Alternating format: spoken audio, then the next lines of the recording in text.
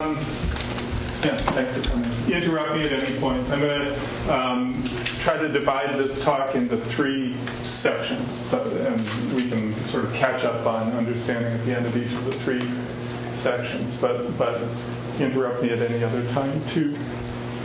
Kind of nice following Andrew today, because the work I'm going to tell you about really derives both technologically and conceptually from stuff that Andrew did about 20 years ago. So, bistability, trigger waves, and coupled oscillations, and embryonic cell cycle. And the 3 parts of the talk. In the first part, I'm going to go over mostly, not exclusively, but mostly published work on the response of this master regulator of the cell cycle, CDK1 protein that drives eukaryotic cells from interphase into mitosis. Talk about the production of a bistable response of CDK1 to cyclin, which allows nature to take graded, intrinsically reversible components and build a sort of qualitative and irreversible response out of them. Then in the second part of the talk, I'll talk about how the special problems of making mitosis happen in a cell that's as large as a frog egg. And I'll talk about the fact that bistability allows the production of trigger waves, which then help to allow mitosis to happen in different parts of the frog egg at the same time. And once a frog egg is divided, it becomes a bunch of individual cells. And I'll talk about the coupling of the cell cycles in a multicellular frog embryo. So this is also unpublished. This is close to publication, kind of safe. This is stuff that we're just starting on. Just a point of information, CDK1 is a transcription factor, a post-translational modifier, or maybe you'll come to that? I'll show you, but I can also answer right now. CDK1 stands for cyclin-dependent protein kinase 1. It's the catalytic subunit of a protein kinase. It functions by phosphorylating other proteins, probably hundreds of other proteins. And probably most of those proteins that it phosphorylates large numbers of times, like 10 times, 12 times, to make something change about that protein. Like initiates a cascade of other phosphorylations? Chain reaction? Possibly, but it itself has hundreds of direct targets. Thank you. So there are some subsidiary protein kinases that are activated by CDK1, but it does a lot of work on its own. And it's this is the catalytic subunit of the kinase. The regulatory subunit is the cyclin protein. And then there's a third important subunit that's variously called SUC1 or CKS1 that I won't talk about all today. All right, so this is the context in which we're looking at cell cycle regulation. This is a frog egg. It's about a little more than a millimeter in diameter, and we're looking down on the frog egg from the top. Top of the frog egg is darkly pigmented, except for this little white dot in the middle. Bottom half of the frog egg is white. And I'll just show you a sped-up video of this frog egg going through its first few cleavages.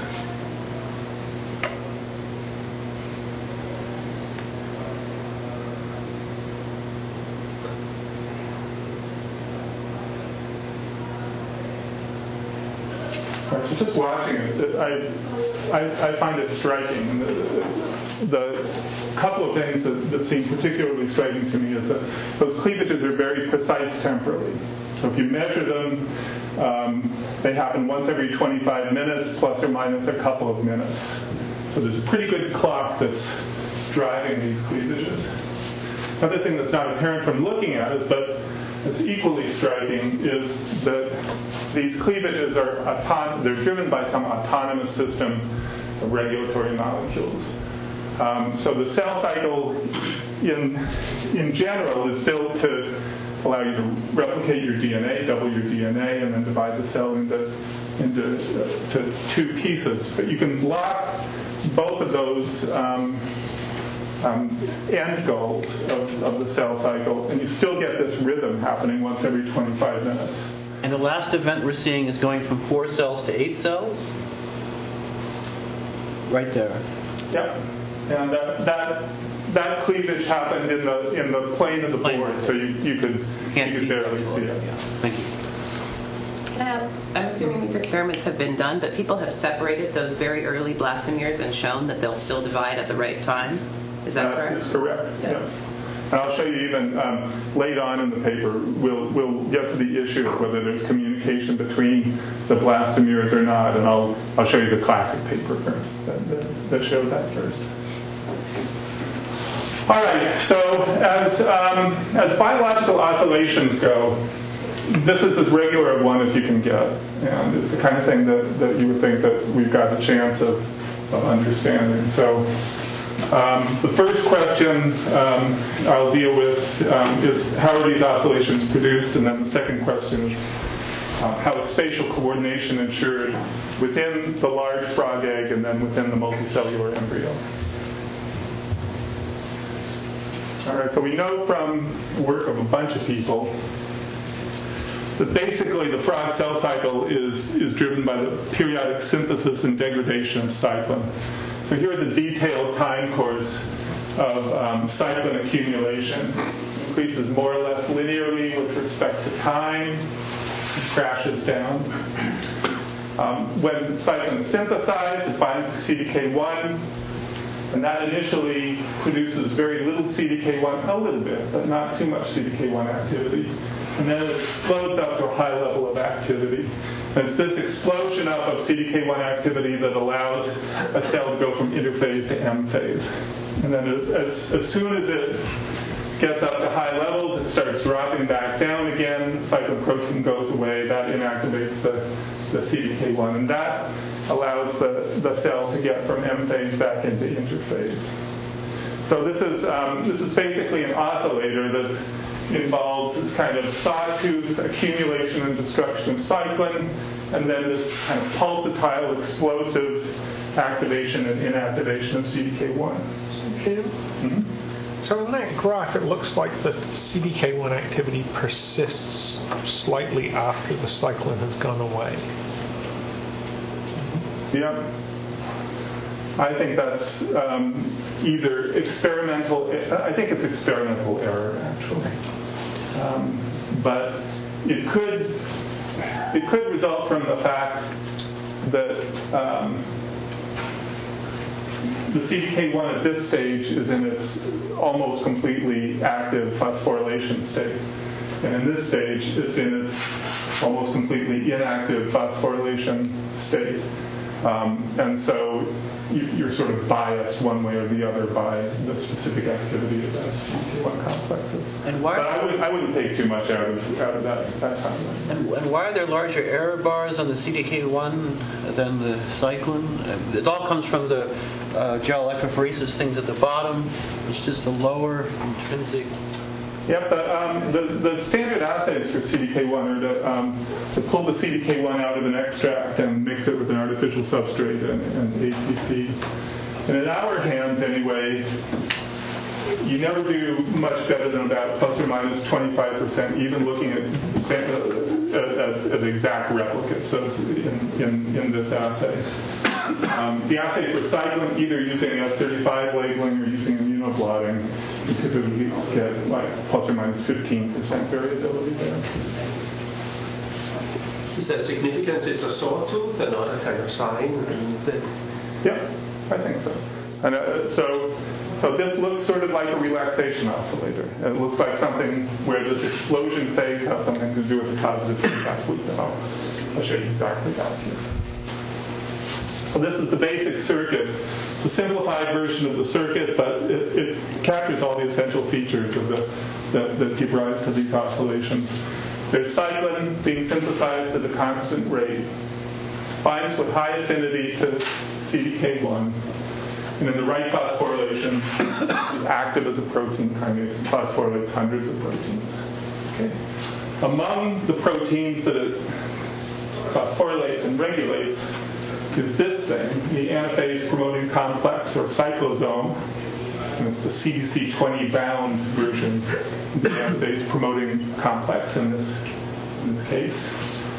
And through a poorly understood mechanism, this brings about the activation of this.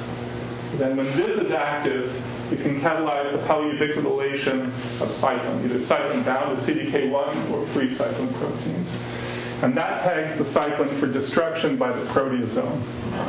So we've got cyclin binding here, makes this get active, that makes this get active, and that brings about the inactivation of this through the destruction of the cyclin subunit. So, does the cyclin have to be ripped off the CDK1 so before it's destroyed, or is it?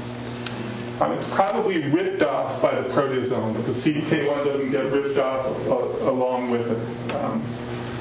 The dissociation rate for cyclin from an active CDK complex is about once every 4 hours, so it probably is being pulled off rather than just getting destroyed when it's flipped off.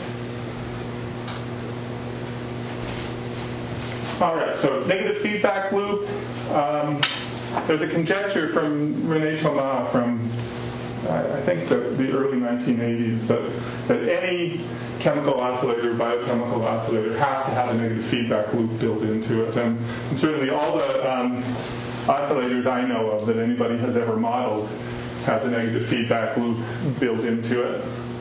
And this negative feedback loop is absolutely essential for getting oscillations in a frog egg. So, and this is something that Andrew did. If you drive a cell cycle with a version of cyclin that can't be ubiquitinated and so can't be destroyed, it's perfectly good at driving cells or cell-free extracts from interphase into M phase, but they then get stuck in M phase permanently. Or if you inhibit this, again, you get into M phase just fine, but then you're permanently stuck in M phase. So there's negative feedback loop. We figured it would be there in an oscillator circuit, and it's essential for oscillations. No surprise there. There are also these two other circuits here. There's a positive feedback loop and a double negative feedback loop. They're sort of mirror image circuits here, where active CDK1 can bring about the inactivation of WEE1 through multi-site phosphorylation. Active WEE1 can bring about the phosphorylation and inactivation of CDK1 through single-site phosphorylation. So that's sort of mutual inhibition or double negative feedback there. And then here we've got positive feedback where active CDK1 can bring about the phosphorylation, the multi-site phosphorylation and activation of this protein, CDC25. When it's active, it can take off the inhibitory phosphorylation that WEE1 can put on CDK1. So this activates that, activates that. And these are well-conserved circuits. WEE1, as far as I know, is present in all eukaryotes where it's been looked for. CDC25 I don't think is present in plants, but it's present in animals and in fungi and some basal eukaryotes. So this is a well-conserved chunk of the circuitry. Yeah? Sorry, is there a regulation at the transcriptional level for CDK1? Is there a transcriptional regulation of CDK1? Not in the frog embryonic cell cycle. Okay, so everything that we're dealing with here is happening at the level of protein translation and then post-translational modifications of proteins. Yeah, but I expect that if CDK1 goes to the proteasome, after a certain round of division, you don't have CDK1 anymore, no? The CDK1 is certainly transcriptionally regulated in other contexts, like when you have neurons differentiate and get done with their divisions. But for our purposes, everything is present at constant message abundance, and all the proteins that we're dealing with are present at constant abundance except for the cyclin, to a first approximation. And WEE1 was originally discovered in S. Palmbe, but it has nothing to do with size here. Or... Well, the original POBI screen that uncovered all the cell cycle regulators that we know about now was really a cell size screen. So if you end up with defects in We1, if you end up with loss of function mutations in We1, you end up not being able to inhibit this well enough. The POBI will do mitosis too early and divide it too small a size. Is that also true of frog? Yes, although there's no growth involved. But you can, but if you knock down V1, you activate this too early. So I didn't quite understand this positive and double negative feedback circuit. So here they sort of look like they act independently of each other, but when you were describing it, then you said that CDC 25 is acting on the phosphorylation side, but they're by We1? Yeah, so they are acting on the same site on CDK1. So if V1 inhibits CDK1, CDC25, the only thing that it does is to remove that phosphate and disinhibit the CDK1. So, for example, if you didn't have V1 around, you wouldn't need CDC25. Because all it does is remove the thing that V1 puts on. Well, I would need it, and if I had it, it would have no effect. So that's a strong argument. Well, if all CDC25 does is to remove a phosphate that V1 puts onto CDK1, then if you don't have V1, there's nothing for CDC25 to do. So what happens in plants? You said that CDC25 isn't present in plants. Yeah, I don't know.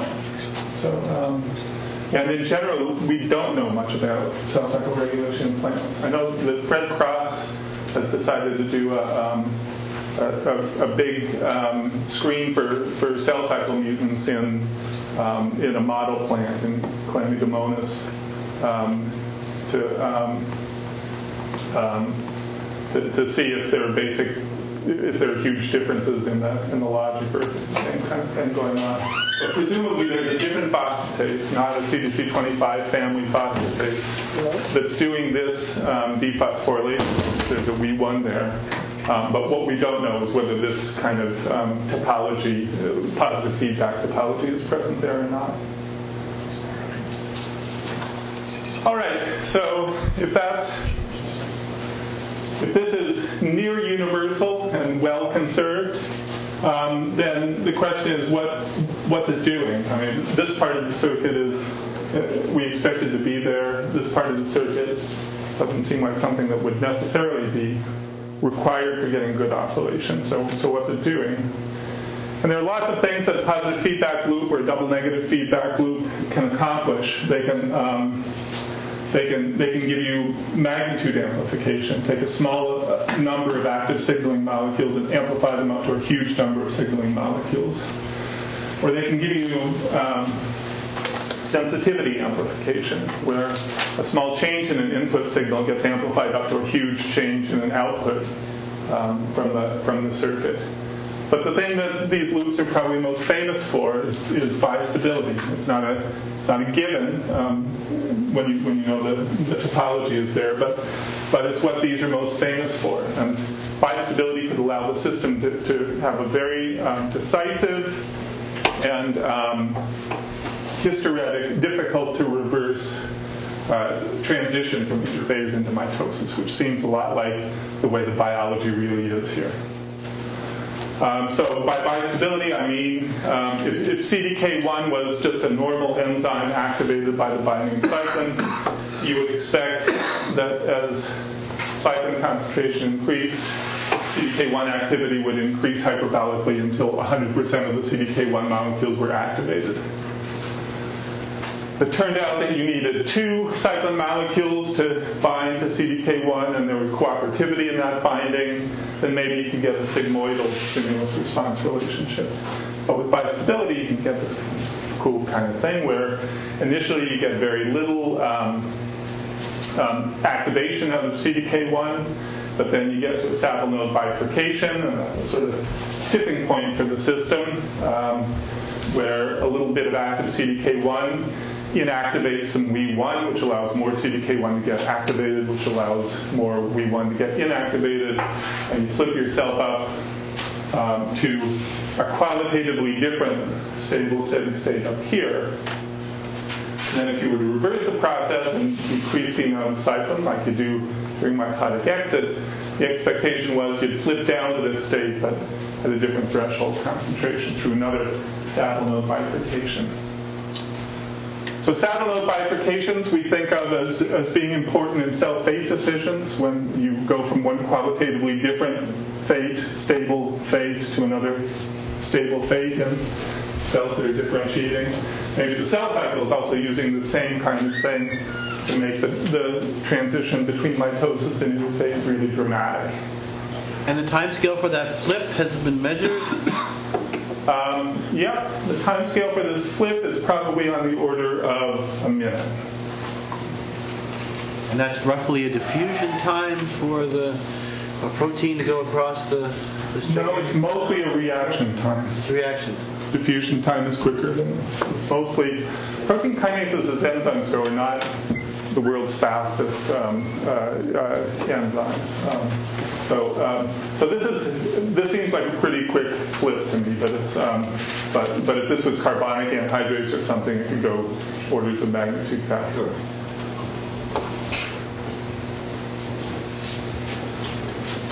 All right, so I'll show you an experiment now.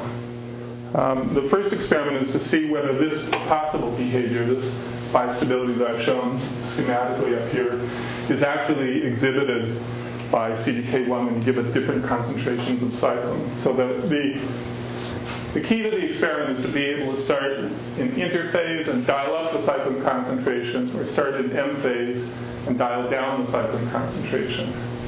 And there's not any easy way to do that in intact cells. But through this miracle that God gave us, frog egg extracts will do big portions of the cell cycle in vitro. And that makes it possible to start with an extract that has no cyclin around and give it different amounts of non-degradable cyclin. Or start with an extract that's got lots of cyclin, give it different amounts of non-degradable cyclin, and then degrade the endogenous cyclin to make it fall down to different levels down here, and compare the results. And here's the basic protocol. Start with frog eggs, you pack them so that there's as little extracellular buffer as possible there. Spin them harder to shear them and squeeze out this delicious mocha-flavored juice. Here, let me just have a little more.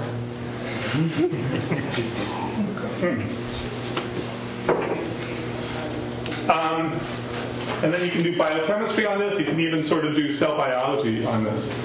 If you add demembranated sperm chromatin to these extracts, sperm chromatin will form nuclei.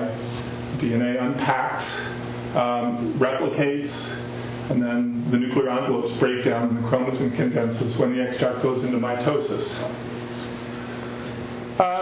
So here's the results. So sorry, just a technical question. So the oocyte nuclei get stuck down in the pellet? The egg nucleus is not present, actually, but the eggs are in the middle of meiosis II, and they don't have any nuclear envelopes. I think that the tiny, tiny little bit of DNA that's in here probably does pellet and end up somewhere down here. Most of this stuff down here is pigment granules and yolk platelets.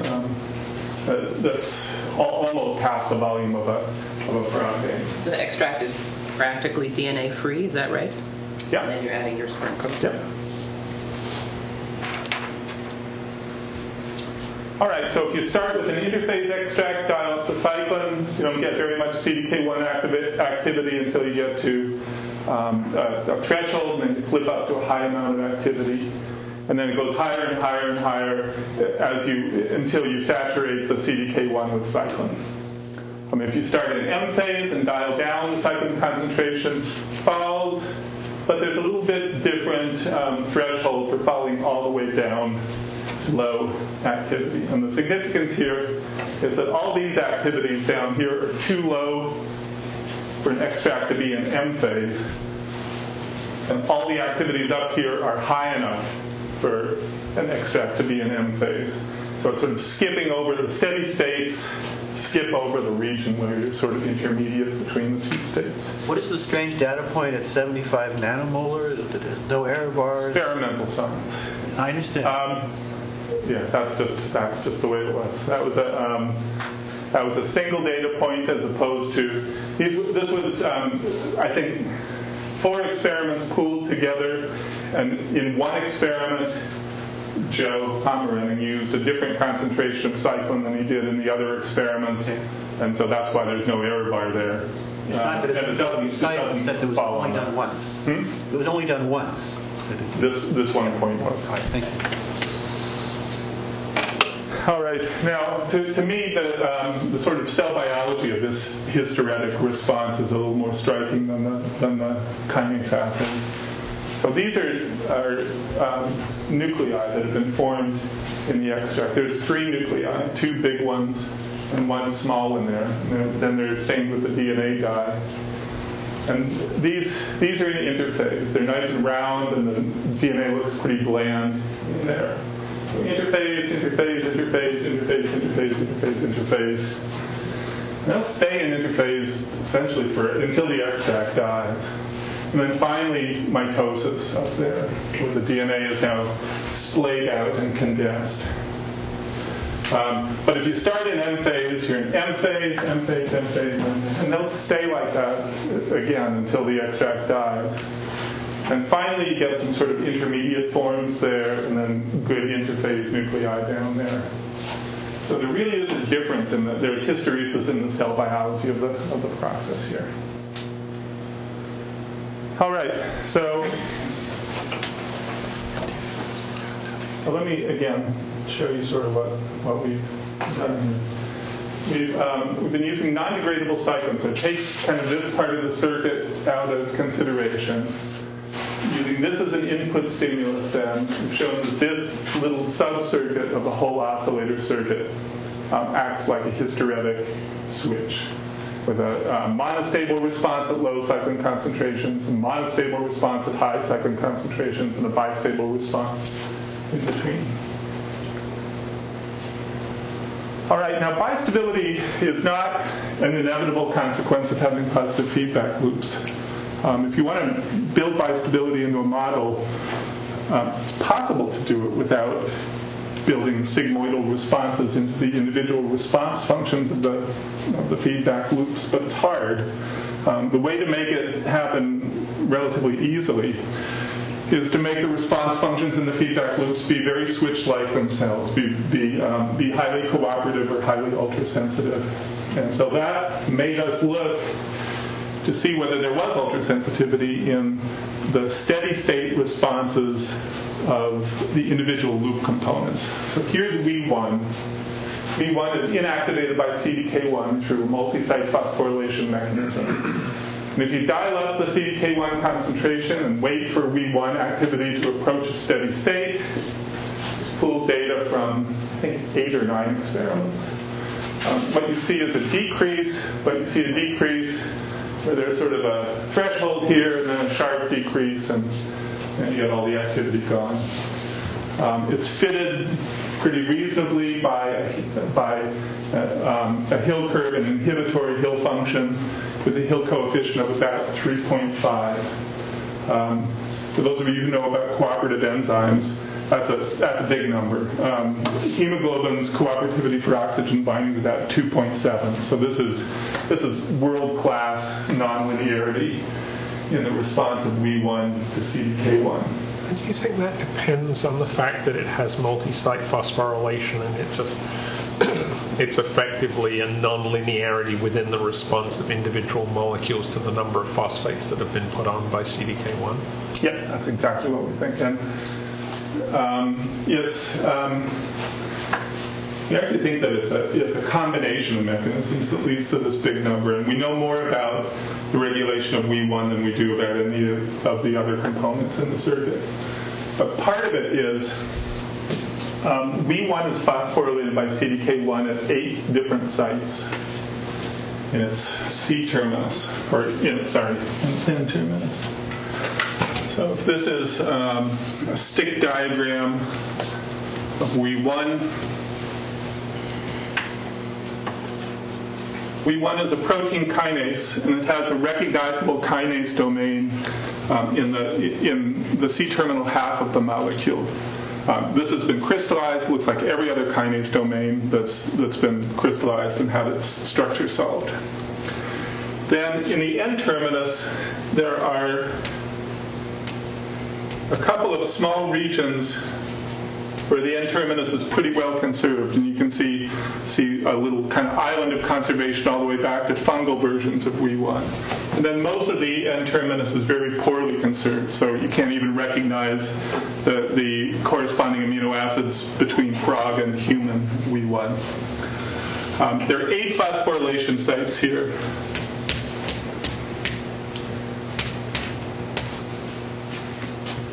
We think now that these 3 phosphorylation sites have to be phosphorylated in order to inactivate Wee1. But for whatever reason, these are the last phosphorylation sites to get phosphorylated. So these initial phosphorylation sites in the more poorly structured part of the Wee1 protein act in part as decoys, preventing CDK1 from getting access to these money sites. But also one of these sites, this one here, when it gets phosphorylated, it sets up a phosphoepitope that allows the binding of CDK1 to Wee1 with high affinity. And so you get a bunch of sort of nonsense for a while. Eventually you phosphorylate this site. That allows CDK1 to bind and phosphorylate these hard-to-phosphorylate sites. It's sort of a very simple mechanism for cooperativity that doesn't involve anything too fancy. Just sort of phosphoepitopes, set up a binding site, bind, do your stuff. So that's part of it. Part of it we think comes from the competition between Wee1 and other CDK1 substrates for access to CDK1. So if a protein like CDK1 has hundreds of different substrates, the highest affinity substrates get first crack at the CDK1. And once they're fully phosphorylated, then the next increments of CDK1 activity can spill over to do the next best substrates. And we think that that's involved too. So that the last 3 sites of the phosphorylated, is that processive or distributed? We don't know. And we don't know much about the order, except that these 5 sites tend to be first and these 3 sites tend to be a little bit later, a few minutes later.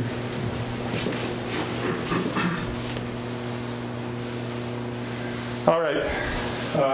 If you look at the activity of CDC25 as a function of CDK1 activity, it's ultrasensitive too, with an even bigger Hill exponent of about 11. And the mechanism there, we think, is a variation on this multi-site mechanism for the inactivation of Wee1, although we don't know as many details about it.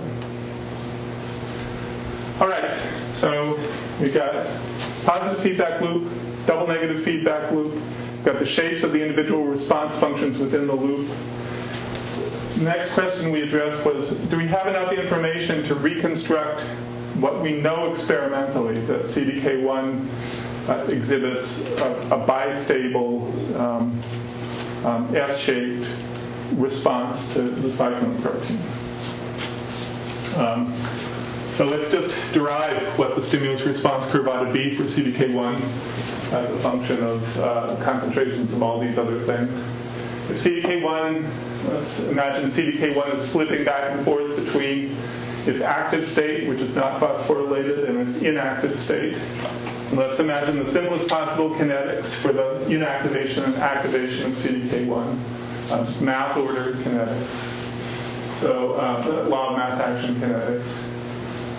So here we've got the activation rate, the positive rate of production of active CDK1, be proportional to how much active CDC25 there is to activate it, how much inactive CDK1 there is to be activated. And then the inactivation rate is proportional to how much active W1 there is and how much active CDK1 there is to be activated. So we've got a few parameters. We've got 1, 2, 3, 4 variables here. And we know at steady state there has to be a balance there. So we've got an algebraic equation and 4 variables that we want to solve. There's no cooperativity at that point. We're not assuming any at this point. Activation of CDK1, they have no cooperativity. We haven't measured it, but my bet is no, because it's just putting on one site and taking off one site by 1 molecule of CDC25 in the case of the activation, and by 1 molecule of W1 in the case of the inactivation. So we've never measured it, but I would bet that we would get something like mass action kinetics out of that. In contrast to what we get for the response function of CDC25 to CDK1 and W1 to CDK1. There's another differential equation for CDC25 then? Or? There would be if we wanted to, but we empirically know it now because we measured it.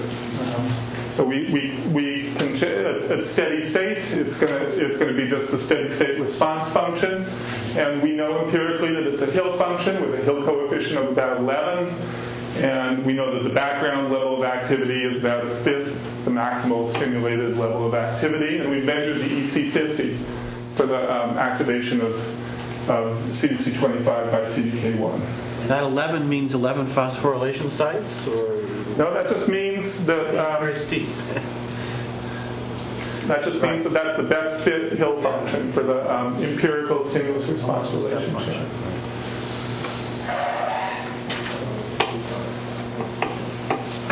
All right, and then V1, you have it there. So now we've got only 2 variables left. We've got a bunch of parameters, but 2 variables, inactive CDK1 and active CDK1. And we can get rid of this one by assuming that all the cyclin that we add is either going to end up bound to CDK1 in the active state or bound to CDK1 in the inactive state. So now we have a single algebraic equation that implicitly defines the relationship between how much cyclin we put into an extract and how much CDK1 activity we get out at steady state. All the parameters are measured. So let's look to see what the equation looks like. And it looks like this. Now, it's not a perfect reproduction of the data, but it's pretty close. So our bet is that we do really understand the basis of this continuous stimulus response relationship. This is a bistable hysteretic switch between 2 activity states. When you go into mitosis, you go through this saddle node bifurcation. When you come out of mitosis, you go through that saddle node bifurcation. All right, so that's steady state responses, and in the whole circuit, we've got not constant levels of cyclin, but constantly synthesized cyclin. And after CDK1 gets active, it brings about the inactivation of APC. So we can go from this successful formula for the steady state response to a possible system of equations to describe the oscillations. To say that the active CDK1 is going to be proportional to all this steady state stuff, plus a constant synthesis term, and then a degradation term where active CDK1 can be destroyed by the APC. And the one thing that we need to know here is the response function for APC activity is a function of CDK1 activity. And then a second equation for total cyclin synthesis, again, will be synthesized at that rate, and it will be destroyed depending on how much APC there is present. So we need to know the response function here, and it's a same kind of deal. The response of APC is measured by the degradation rate of a fluorescent APC substrate's destruction. Is well approximated by basically a step function. The fitted curve here has a Hill coefficient of 17, but you could also fit a Hill exponent of infinity to the data, and it would look pretty reasonable too. So we've got this ultrasensitive response function, this ultrasensitive response function, this ultrasensitive response function. We can measure the synthesis rate and ask what the model then does. And it gives sawtooth oscillations in cyclin concentrations and spiky oscillations in CDK1 activity, like what you see in extracts. Here's some example of real data from extracts, just seeing the explosions up of CDK1 activity. So we think that in extracts, the system operates as an oscillator that's not too different from a relaxation oscillator, an oscillation that's basically a traversal around this hysteretic loop defined by this S-shaped null-climb, which is basically the CDK1 response function to cyclin. So you walk up with increasing amounts of cyclin concentration, explode up here, walk back down, plummet down there, walk back up, and so on and so forth. So you see the saddle bifurcation directly and moving horizontally? Well, that's really what we did here, I think. There it is. There it is. I think. I guess in the model, if you sort of move horizontally, you could see directly a bifurcation. Well, here's there's saddle, there's the node, and come together and disappear. If you take this as the bifurcation parameter. But at this level of the very nice modeling, you're not putting in oscillations. You're putting them by hand. I mean, there's a periodicity, and things shoot up and shoot down, but you are sweeping through these saddle node bifurcations by the experimental protocol. You don't have an actual oscillator, an oscillator. These equations, will they just oscillate forever if I just run them? That's correct. So not the steady state equation, but once you add cyclin synthesis, then these aren't saddle node bifurcations anymore. These are knees on a null climb. Okay. And here's the two null climbs for the full system. There's one intersection. It's a steady state. It's an unstable steady state. Okay. And what you do is anywhere you start in phase space, you end up eventually converging to this nice limit cycle. So when you jump up, the system automatically starts decreasing, and you jump down, and it automatically starts increasing. Yep. So by the APC. Yep. Yeah, thank you. And like relaxation oscillators, you can think of it as a bunch of discrete steps here. Here's the step where you're accumulating cyclin. Then you run into to what would be if this was just the CDK response to cyclin without any APC around you. You run into that saddle node bifurcation and you pop up here. But then this null climb starts dragging you back down. Then you drop down there. So you don't have to explicitly build into this any sort of conveyor belt of phosphorylations on the APC that produces a lag. You just appeal to this very strong ultrasensitivity. That's true. However, there is a lag in APC activation. In extracts, it's as long as a 15-minute lag. If you take an extract and activate the CDK1 immediately by cyclin by including WEE1 inhibitors, so that you can get to maximal mitotic levels of CDK1 activity almost immediately. You don't see a response of the APC as measured by securement degradation for 10 minutes, 15 minutes. So although this model produces nice oscillations, there's stuff that's not in it that's actually required to explain the sort of biology or biochemistry that you just described. That's true. If you add then into the model a time delay, you can do it a couple of ways. You can do it by changing these to delay differential equations. And what you get is the oscillations will be a little bit slower. The amplitude of the oscillations is a little bit bigger.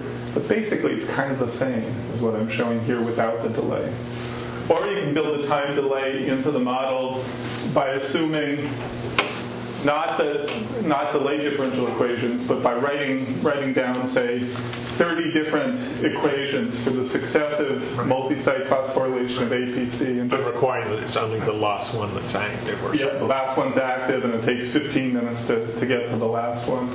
And then in that case, again, you make the oscillations a little bit slower, a little bit higher in amplitude, but it's basically the same picture as I showed here.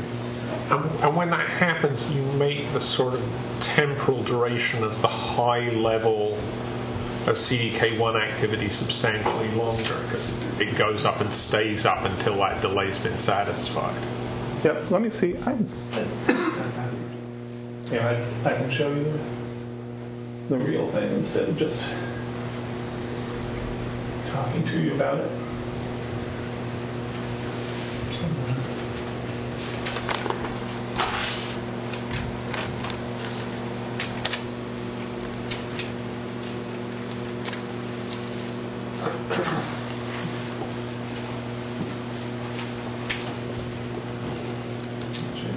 The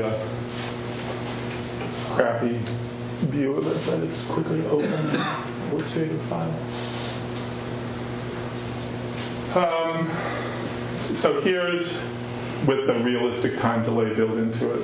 You get a little bit blunter of a peak. Oscillations are slower.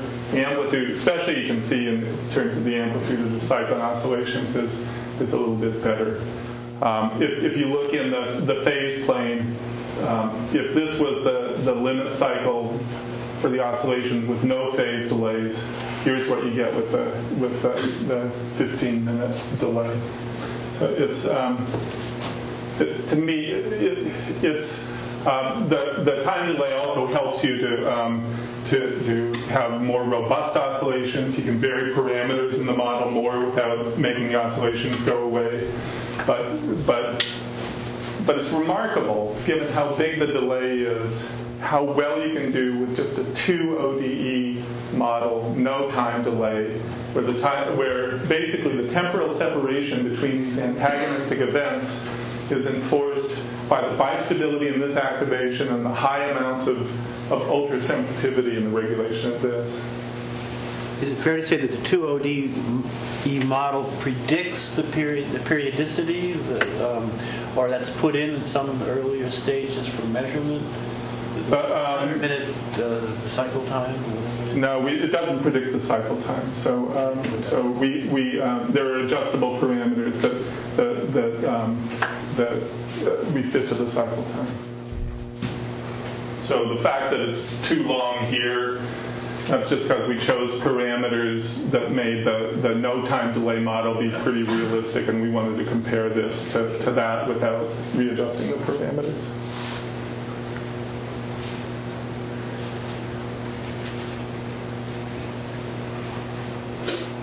Thank you for these questions, by the way.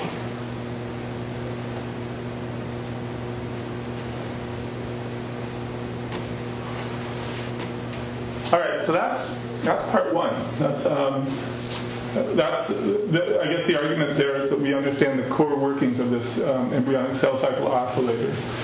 It's got a bistable trigger. The CDK1 activation is hysteretic. That bistability arises in part, we think, because you've got this cool mirror image topology of a double negative feedback loop and a positive feedback loop. Plus, you've got such highly ultrasensitive response functions built into each of the feedback loops. We think that the transition into mitosis is basically the traversal of a saddle node bifurcation, and that kind of unifies this with every other traversal of a saddle node bifurcation in biology or physics. And if you take this steady state response and add cyclin synthesis to it and destruction to it, you can get an oscillator that runs a lot like a relaxation oscillator. That's pretty realistic looking. So mainly what I'm trying to say here is we think we understand the basic workings of the embryonic cell cycle. So any other questions before I go on to topic 2? Just